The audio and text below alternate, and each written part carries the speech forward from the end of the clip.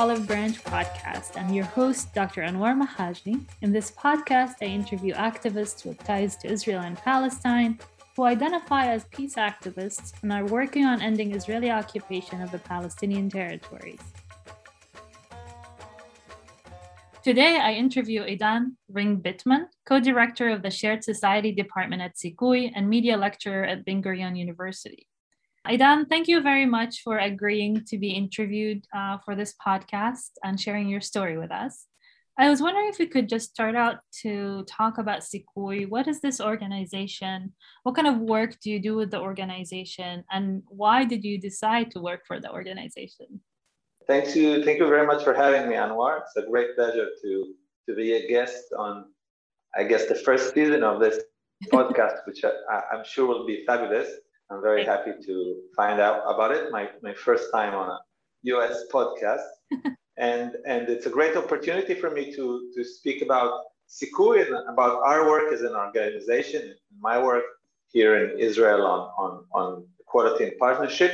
Sikui is a shared Jewish-Arab NGO. It's a civil society organization, completely independent. We do not receive any kind of funding, government funding or official funding. It's all donor-based funding. And our two main principal goals are promoting equality between Jewish and Arab citizens of Israel. We work only on the civic scope, only inside the borders of Israel's citizens. And on the other hand, also partnership between Jews and Arabs, which may sound a bit similar, but actually these are two very different issues.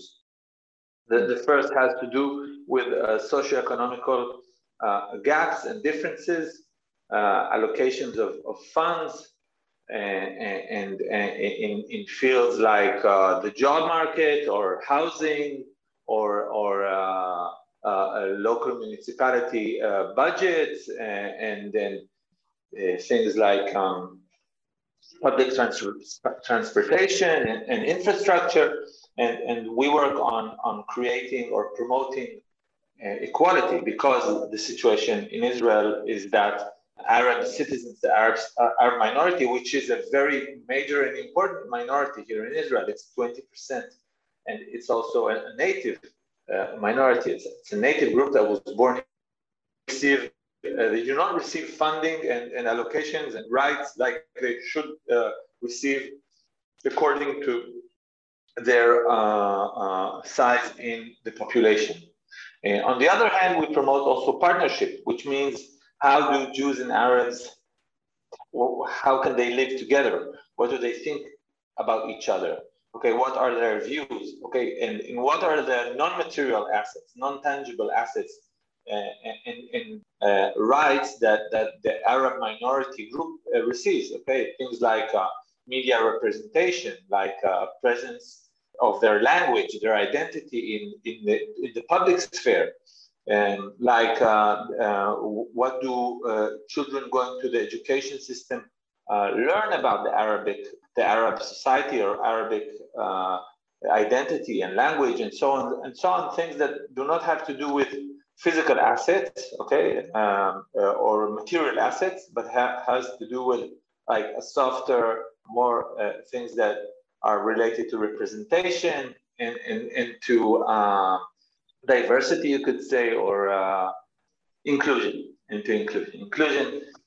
of Arab minority inside Israeli society, which is very, very important in these days, because although Arabs are 20% of the population, we largely live and study and even work separately. There's a lot of segregation because of such economical gaps, and because of cultural differences, because of political differences, because of many historical facts and phenomena and processes. Whoever comes to Israel may be surprised to see that most of the Arab public, which, like I said again, one of every 5 Israeli citizens is Arab. They mostly live in separate cities of their own, or villages, or maybe even we have a few, like maybe 5 or 6 shared cities, mixed cities, but still you could see that mostly they are separated, like in different neighborhoods maybe, or areas, and if you go and look at the situation and the way Jewish cities look and Arab cities look, it's very different. There's a lot of gaps. And another thing which is very important and is more complicated even is that Jewish and Arab children go to different separate education systems. Okay, and this is something. It's not like with workforce, with the job market, or with universities, or even with housing, that you could say, they should all receive the same and they should all live together, and there's no, to an American, if you talk about segregation, it sounds like racism. Okay, but when we talk about an education system, and sometimes segregation is almost natural. Sometimes the segregation is something that people actually want. Muslim religious communities, they want their kids to have Arab language, Muslim education. Okay, also sometimes Jewish communities, secular or non-secular, we have different currents of education. Also, religious Jewish kids do not go to school with secular Jewish kids. We have, like, we could say today we have 4 different currents of education systems in Israel. Okay, Arab and the Jewish secular and Jewish religious and Jewish ultra-Orthodox.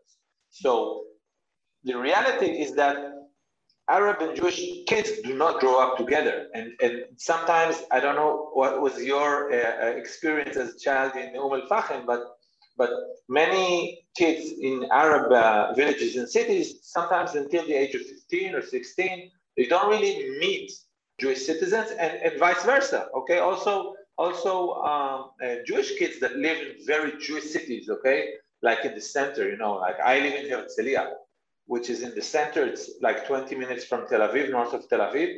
Although only half an hour from my house, you could visit Southern Triangle, the Tira and Taibe, but most Israeli Jewish kids from Herzliya or Ra'anana or Tel Aviv, they don't go there.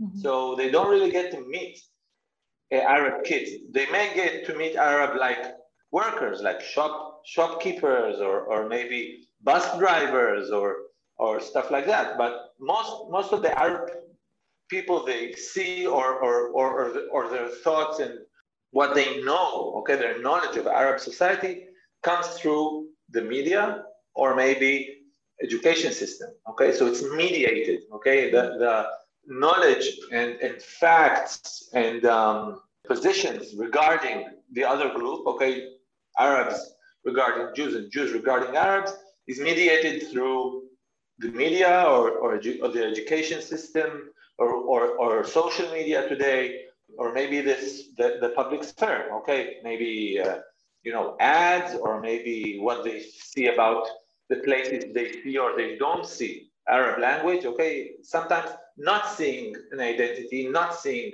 a minority language can still affect your mindset. Okay, if I do not see Arab language only, in places where they say don't do this or beware of danger or things like that, then I'm used to thinking that Arab language is something that is very, not central, not popular or something like that. So and what happens is that these public spheres and discourses, the media, education system, and so on, they really distort the view. Okay, we receive a very distorted view, unreal, an unrepresentational view of what the Arab minority is in Israel. Okay, a lot of Jewish people, if you ask them what is the size or percentage of Arab society inside Israel, they will tell you very small numbers,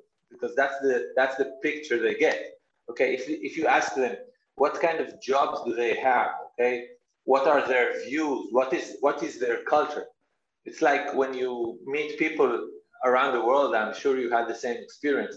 If you come from the Middle East, okay, it doesn't mean, I think it doesn't matter if you're from Israel or from Jordan or from Lebanon, and you travel around the world and you meet like these Europeans or North Americans. They think that in Israel and the Middle East we go with camels and and we sleep in tents. Okay, so we have this internal distorted view, I think, also inside Israeli society. If you talk to Jewish, and if you go like, the more they are undereducated, the more extreme the reviews they will be. Okay, because if you go to religious groups or ultra-Orthodox groups, they are very, very, very segregated from the Arab society and very, very alienated. So the reviews are very extreme. They think that Arab society is primitive. They think it's very small. It's very hostile. It's very uneducated, and so on and so on. But reality is very different. And so what we do in Sikui, okay, after a long explanation, we try to change this. Okay? Sikui is it's an organization that is built up by Jewish and Arab co-workers, okay, and also co-director. Mm-hmm. We try to take decisions and pick strategies and really lead and direct the organization together, okay? It's not like a Jewish organization that has a few Arab workers that are in charge of some relevant areas, okay? Today, I think we actually have a larger number of Arab workers than Jewish workers, but it's a very symmetric organization. We have two executive directors, one Arab and one Jew. We have, in both departments, we have, like I said, one dealing with equality, okay, and equality policy, in one dealing with shared society. So we have two co-directors for each department, and this is something that is not like a bureaucratic thing or like a principle or something. It's something very important for us that has a real substance. It has real impact. It has real impact on our decision-making, on our strategy, on the way we see things, because we are in ongoing negotiation, internal negotiation between Jewish and Arab views and cultures and the way we think about things. It's not like we take decisions based on only one-sided visions and we try to adapt it to the other side, okay? When we take decisions, when we decide about how a project will look, or when we publish a research, or when we send a letter to some public policy director, we have this process that takes in mind both of the views and both of the communities that try to work together. One of the directors that used to work for, used to lead Sikui, he said it's like a lab. Sikui is like a lab that is all the time trying to negotiate these agreements, okay, you could say. Okay, we can't agree with each other all the time. Okay, most of the time, not most of the time, but many times we don't see things the same way, because we come from different societies and different pasts and different, and we're in an ongoing process to find ways to agree with each other and form like one shared view. Mm-hmm. So I noticed that you're using I always sometimes like to define terminology and address terminology because I think it's important to clarify certain terms. So you do refer to the partnership as between Arabs and Jews inside of Israel. And I was wondering what you think of like kind of the label Arabs and Palestinian citizens of Israel, and how does that come, does it show in your work as well using the different terms, or do you use them strategically? How does it work? Well, usually we do use the term Palestinian Arab identity and nationality, okay? I think Israel is a very complex place when it comes to identities and nationalities. We all have Israeli nationality, okay, and citizenship, but Arab society, it's actually Arab language, okay, residents or citizens they have their Palestinian identity and nationality, of course. Okay, I can tell you, I think all my Arab colleagues I worked with and met here in our organization, Sikui, always visioned themselves and thought of themselves as Palestinians. I know that some of the Arab Israelis sometimes, Arab citizens of Israel sometimes do not see it that way. But from my point of view and experience, this is the majority of Arab citizens do view themselves as Palestinian citizens, and we usually use this terminology. We say Arab Palestinian, but yeah, sometimes also it's a matter of being concise, or it's complicated to say all the time Arab Palestinian, and also me myself, I have also complicated, I think, identities. I don't have this very severe conflict, because being an Arab Palestinian with an Israeli identity, it has dissonance. It has an internal conflict. It's very hard. I don't need to explain it to you, okay? But and when you have your Israeli identity and your Jewish identity, Jewish and Israeli identities usually do not collide, okay, when you live in Israel, okay? But they're not the same. Mm-hmm. I do not view Israeli and Jewish identity as two identical things, and sometimes I feel more Israeli than Jewish, and sometimes I feel more Jewish than Israeli. I also have, I think, a Middle Eastern identity. Okay, I identify very much with my Arab Palestinian colleagues.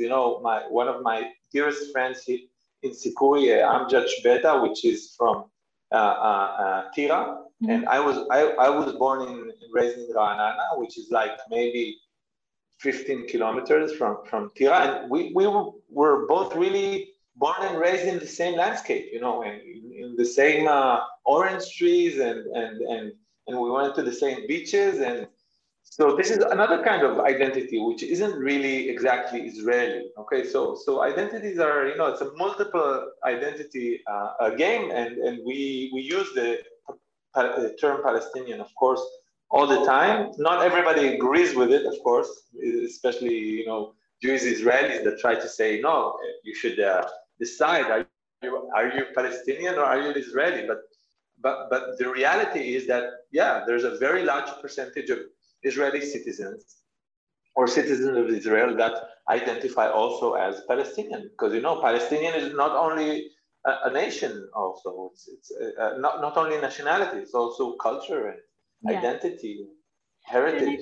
I think that's an important point. First of all, not all Palestinians in Israel or Arabs in Israel do identify as Palestinians. I know people who would say, I'm Arab, I'm Israeli, and they would say it clearly. Now, I know that after the recent events that happened, what they call the communal violence, some people are questioning that label, right? They woke up and they're like, oh, wait, maybe I'm not, right? But I do also think... Maybe I'm not Israeli, or maybe I'm not Palestinian. Maybe I'm not fully Israeli and will never be fully Israeli, right? Yeah. Also, many people can say, I'm an Israeli citizen, but I'm not Israeli. That's true. Like they will say, I'm a citizen of Israel. It's like it's something bureaucratic. It's not something that really has to do with my identity, my national identity, and I can also understand that. Yeah. I must tell you, and it has to do with I think it has to do with one of the deeper reasons that I work in this field, and I work for social change and civil rights.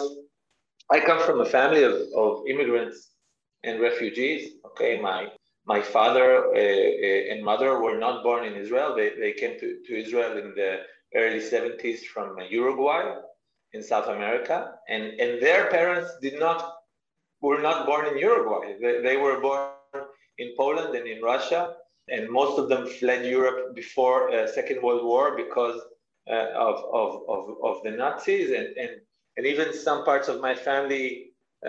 My mother's grandfather was born in Argentina, and her grandmother fled Poland. So I can really understand what it means to be a minority and what it means to be somebody that cannot fully identify with the country he lives in.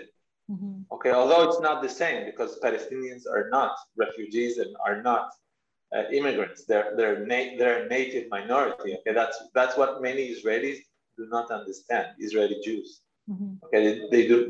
Sometimes when we talk about language rights, they say when we fight for advancing, Arabic presence and Arabic equal rights, Arabic language equal rights, they say, they speak Hebrew, they should learn Hebrew. Like, we have more than 1 million Russian immigrant Jews in Israel. We have almost 1 million French-born Jews, and we have many Ethiopians and so on.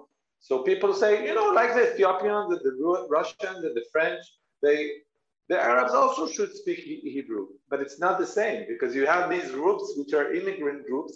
They come here to assimilate in Israeli society and in the Jewish nationality.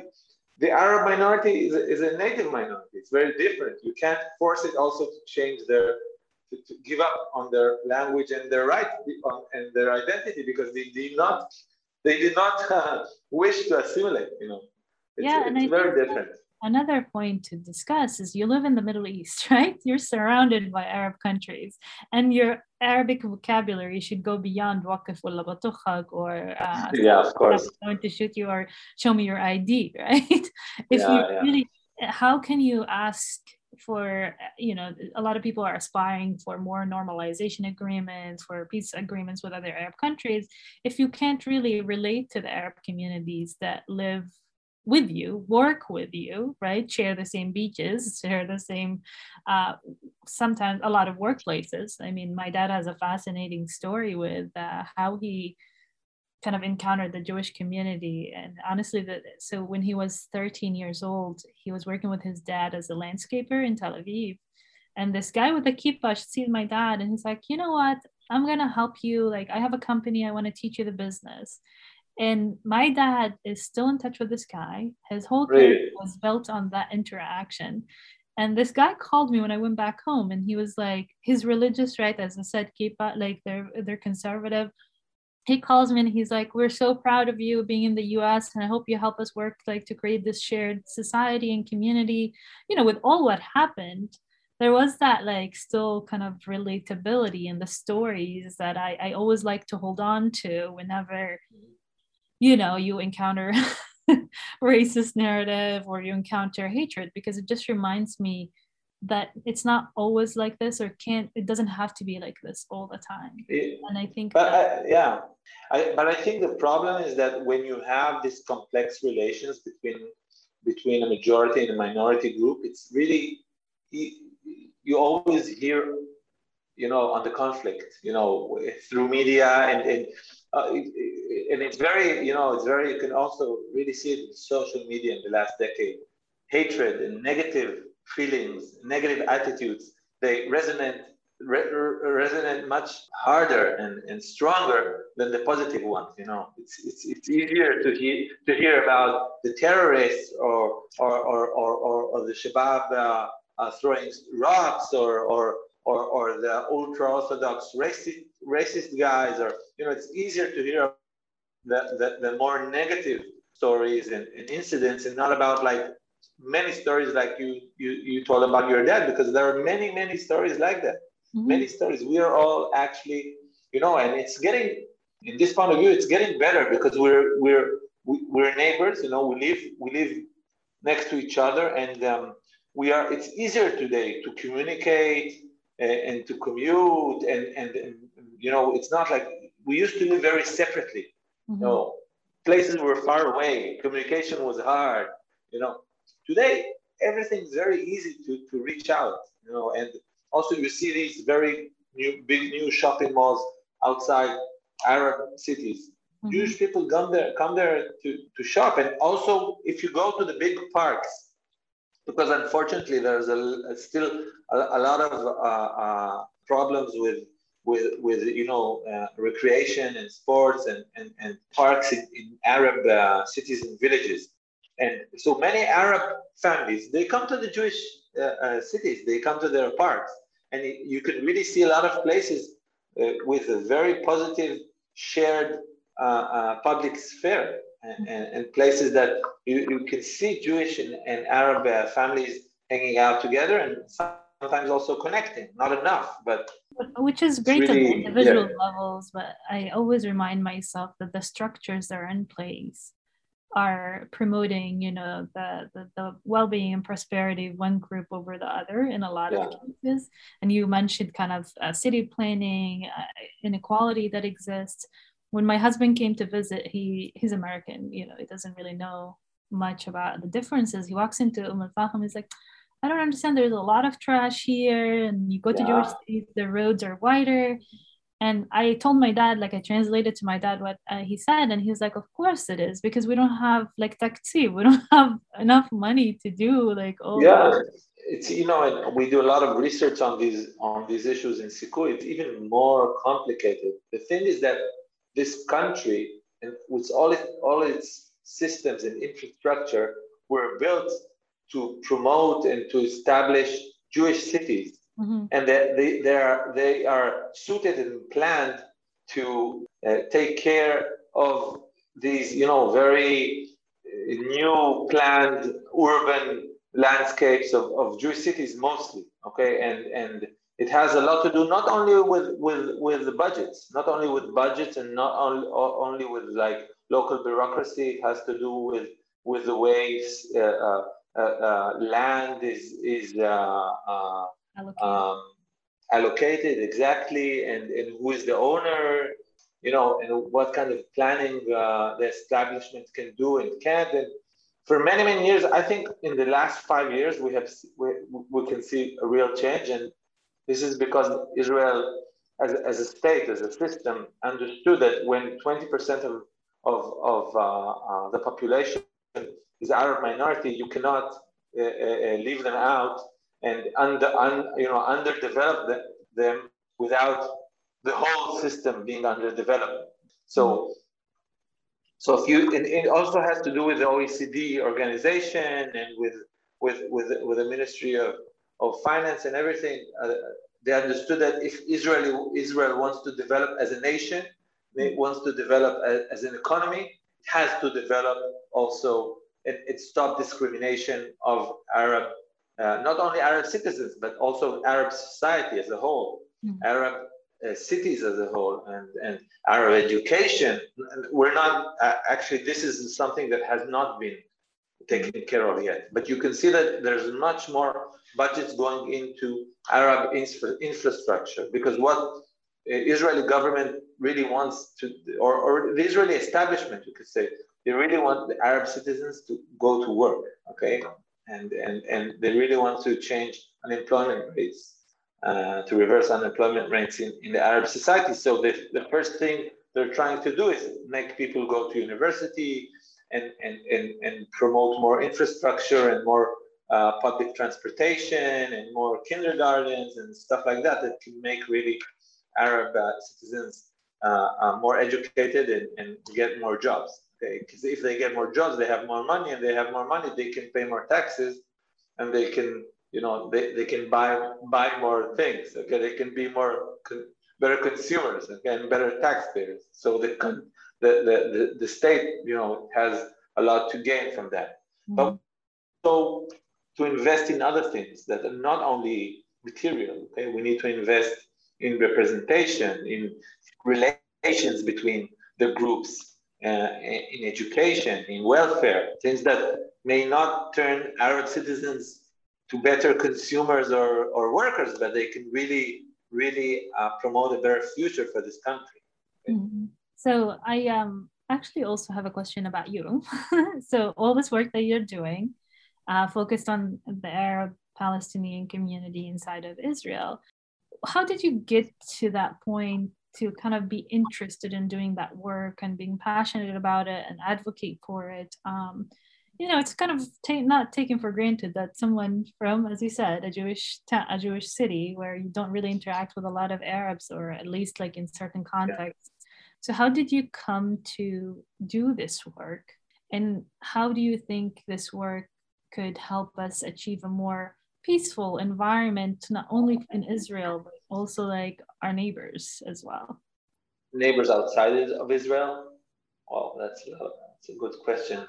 Well, first of all, I've always been interested in politics, in social change. Like I told you, I come from quite a political background or home, you could say, and my both of my parents, they come from different culture and also from Latin American backgrounds and culture, and I was always very interested in minority groups, I think, and minority struggles. My BA, my first degree is in general history, and I learned a lot about also social movements and struggles. And growing up here in Israel, like I told you, I grew up in a very segregated area. Okay, the only Arab people I saw as a kid were the ones working in buildings, in construction sites, or the ones that in the grocery shop that were lifting the vegetables, bringing vegetables to the shop. And I think I was always curious about other cultures and about other identities inside our country. And when I went to university and when I traveled around the world, also after I went to the army, like many Israeli Jews, I went for a long trip, like a backpacker trip throughout South America.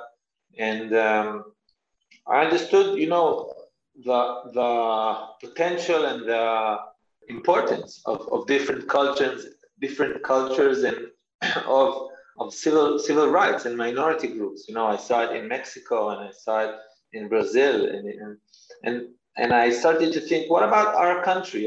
What kind of country do we want to be? Or do we want to be this white? In Hebrew, you have this saying that one politician said once, "Villa in the jungle." Do we want to be the villa is this the way we see our reality? It's like this secluded villa in the middle of primitive jungle, or maybe we want to open up and see what can connect us with our neighbors and what can connect us with people that grew up in the same place and love the same country as we do. And when I started to understand the political reality and to identify, with a minority's right to self identification, and I understood, there's no possible good future, especially when I became a parent. I have 2 kids. I cannot imagine Israel being a normal, fruitful, successful country with an ongoing conflict. I started to meet, local Palestinian, Arab residents, citizens. I worked as a journalist in Haaretz newspaper, and then I was a spokesman and a media consultant for many human rights groups and NGOs. I started to travel around Israel, to understand reality, to meet people, not only hear about them or read about them in the newspaper. And I understood, the my Arab partners working with me in Sikui, we have the same views, we have the same ideals, we have the same culture, we have the same dreams. I don't care that I'm Jewish and they're Muslim. We have the same vision of how our kids should grow up and what kind of ideals they should believe in. Okay, ideals of freedom, of equality, of democracy. And when I learned about Martin Luther King and Mandela and Lech Walesa also a few Latin American socialists that not everybody see as heroes, but they have their very important legacies. I understood that we should, you should choose what role you take in history. We live in a certain very interesting, you could say, time in the history of this area, and you should choose what side you're on. Are you on the side that thinks that a conflict is reality and there's nothing to do, or you're on a side that thinks that we can stop this conflict, we can make Jews and Arabs live together because we have a lot in common. And when I got to know Sikui, at first I was like a media consultant for Sikui. And this was my first acquaintance with the organization. And I was like an outsourced spokesman and media strategist for many organizations and NGOs and foundations. And after working a few years like as a freelance, and they offered me to come and join the organization. Actually, it was 6 months, 6 years exactly today. Wow. And, yeah, thanks. Yeah. And I didn't get any present.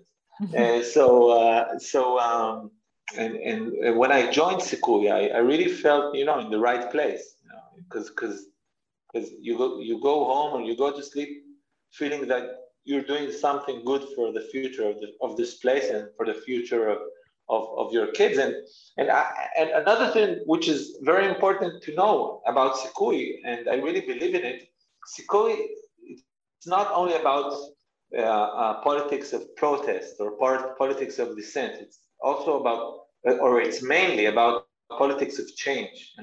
We're looking about how to change things, not only protest them.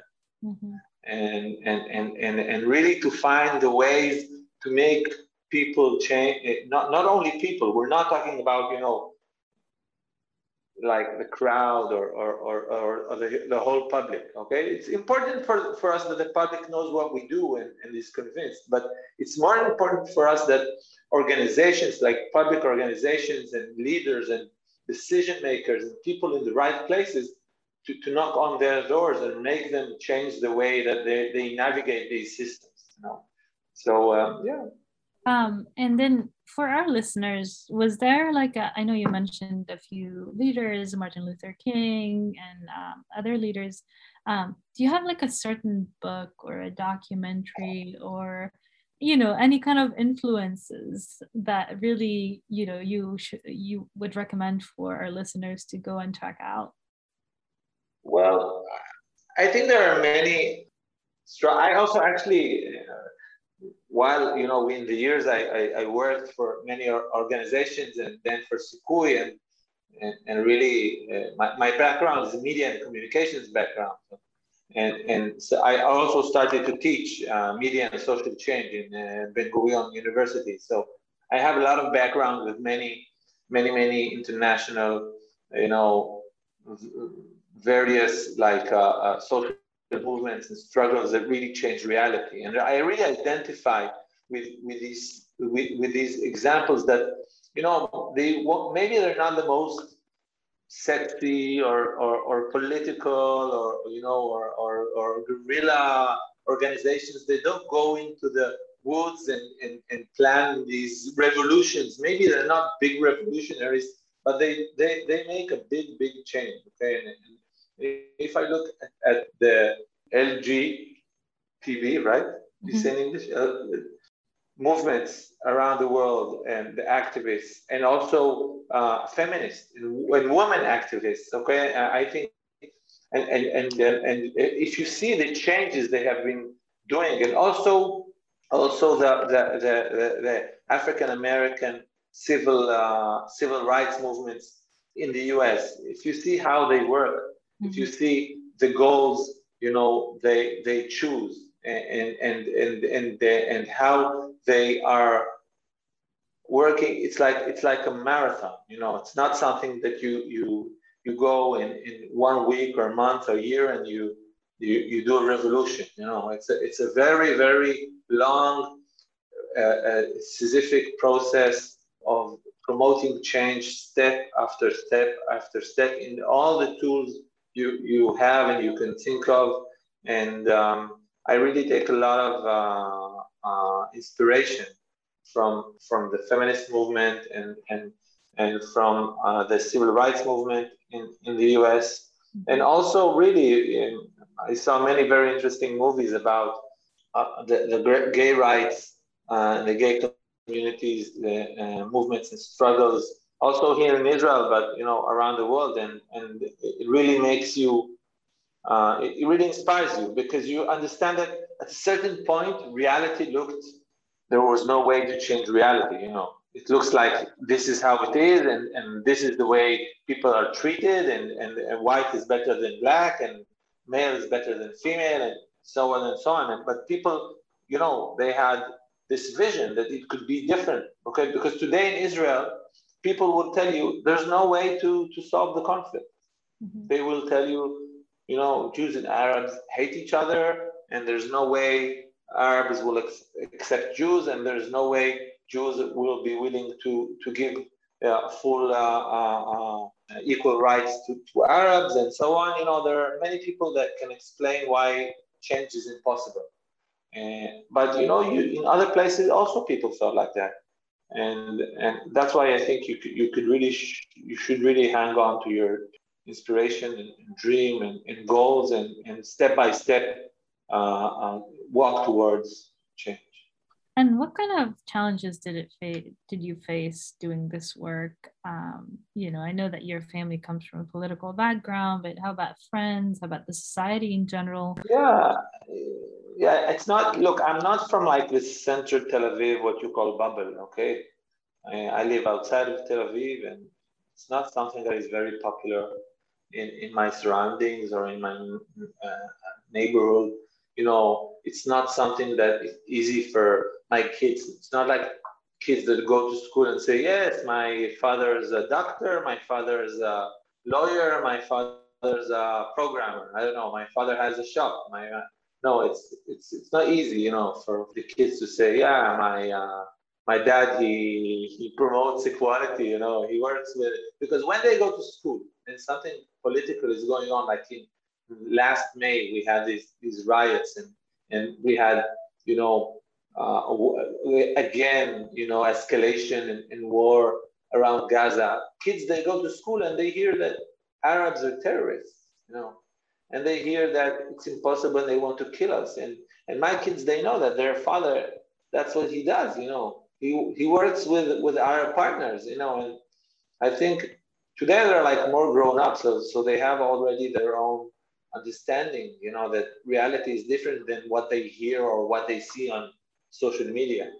But it's not always easy, and it's not like being in the mainstream. And also, I think I'm sure it's like this in the US and many other places. Economically, it's also very hard. If I worked in Haaretz like 15 years ago, or maybe less, I don't know. If I would 15 years ago, if I would leave and go like find this high-tech job or open my own PR office or publicity, I would be much more comfortable today. And I could go live in travel around the world a month every year, and it's not a very comfortable job, when you talk about salary and so on. But I think it gives you a lot of satisfaction. It's interesting. It's about passion, right? It's about passion. Yeah, I think that's the right word. It's about being passionate about what you do. And I was never somebody that could work 9 to 5. Okay, when I was a journalist and when I was a publicist or a spokesman, I could never work 9 to 5. I have to be passionate about what I do, about what I work. And in Sikui specifically, in the last 5 years, I have this project that is aimed at promoting media representation, equal media representation for Arab society and Arab public. And I really, promote this. And this is like a 24-hour job. Each opportunity you have, everything that happens, you should be all the time on watch. It's not something you could do like 7-8 hours a day and then go to sleep. Okay, because if you miss out on something that happened on the news or in the weekend, or then this is an opportunity that you wasted. Mm-hmm. So I think when you're an activist and when you try to promote change, this is another thing, that is not easy. The downside of this passionate kind of work is that you can never really rest. You take work with you everywhere. So. Well, talking about this, what kind of advice can you give? Let's say if you met your old self, like young self, not old self, if you met your younger self, what kind of advice would you give yourself? Go work for a social media company. Buy Facebook, options. No, yeah. Well, it's a good question. Yeah, so let's say your kids now, they're young, they're looking at their dad, maybe they're interested in following the same path, and Well, there's something I would say and do for sure, okay, because now it's much harder. So go study Arabic. Mm-hmm. I learned Arabic in school for like 4 years, because I went to a school in the center in Ranana, in center of Israel, that you have to learn another language, and you get to choose between Arabic and French. Okay, and my mother's brother, he lives in France, so my mom really wanted me to learn French because you could talk to his kids, and French is a good language. And when I was 12 or 13, I told her, no, I want to learn Arabic. Here in Israel, Arabic, it's incredible because we still do not study or learn Arabic, like at a decent level today. 25 years ago, it was already so natural to think that young people should learn Arabic. So, and I chose Arabic, although my mother really wanted me to learn French. And I went, in my school, in my middle school, we learned, I don't know, 2 hours a week, I don't know, something like that, Arabic for 3 years, and another year in high school. And I finished high school. I was a very good student. I finished high school with zero knowledge of Arabic. Mm-hmm. Zero. Because they teach you only like to read text. It's like, it's a literary Arabic. And so if you really need to learn and understand your partner's language, your partner's identity. Don't think you know about him, And also, I think that in Israel and maybe in other places, many young people, they really want to go overseas and they want to, discover other places. But I think first you should really discover and understand your own society, your own neighbors, your own minority groups. And I wish I would have studied Arabic really at a younger age. I'm sure it would be much easier. I would have more time and patience and and resources to do that. So and also I think education is also very, very important. Okay, education, like formal education, going to university and studying, but also non-formal education. And I think going to protests and organizing and studying like from other people, reading books, like you said, like I didn't read enough books as a kid. I think like all these biographies and these stories about, these heroes, I think it's also very, very important. Mm-hmm. I think those are the main things. Yeah. Go after your heart. Go after your heart. Even if it doesn't pay the bills. Yeah, it sounds like a Disney movie. Thank you very much for agreeing again to be interviewed, for sharing your story, and for your advice.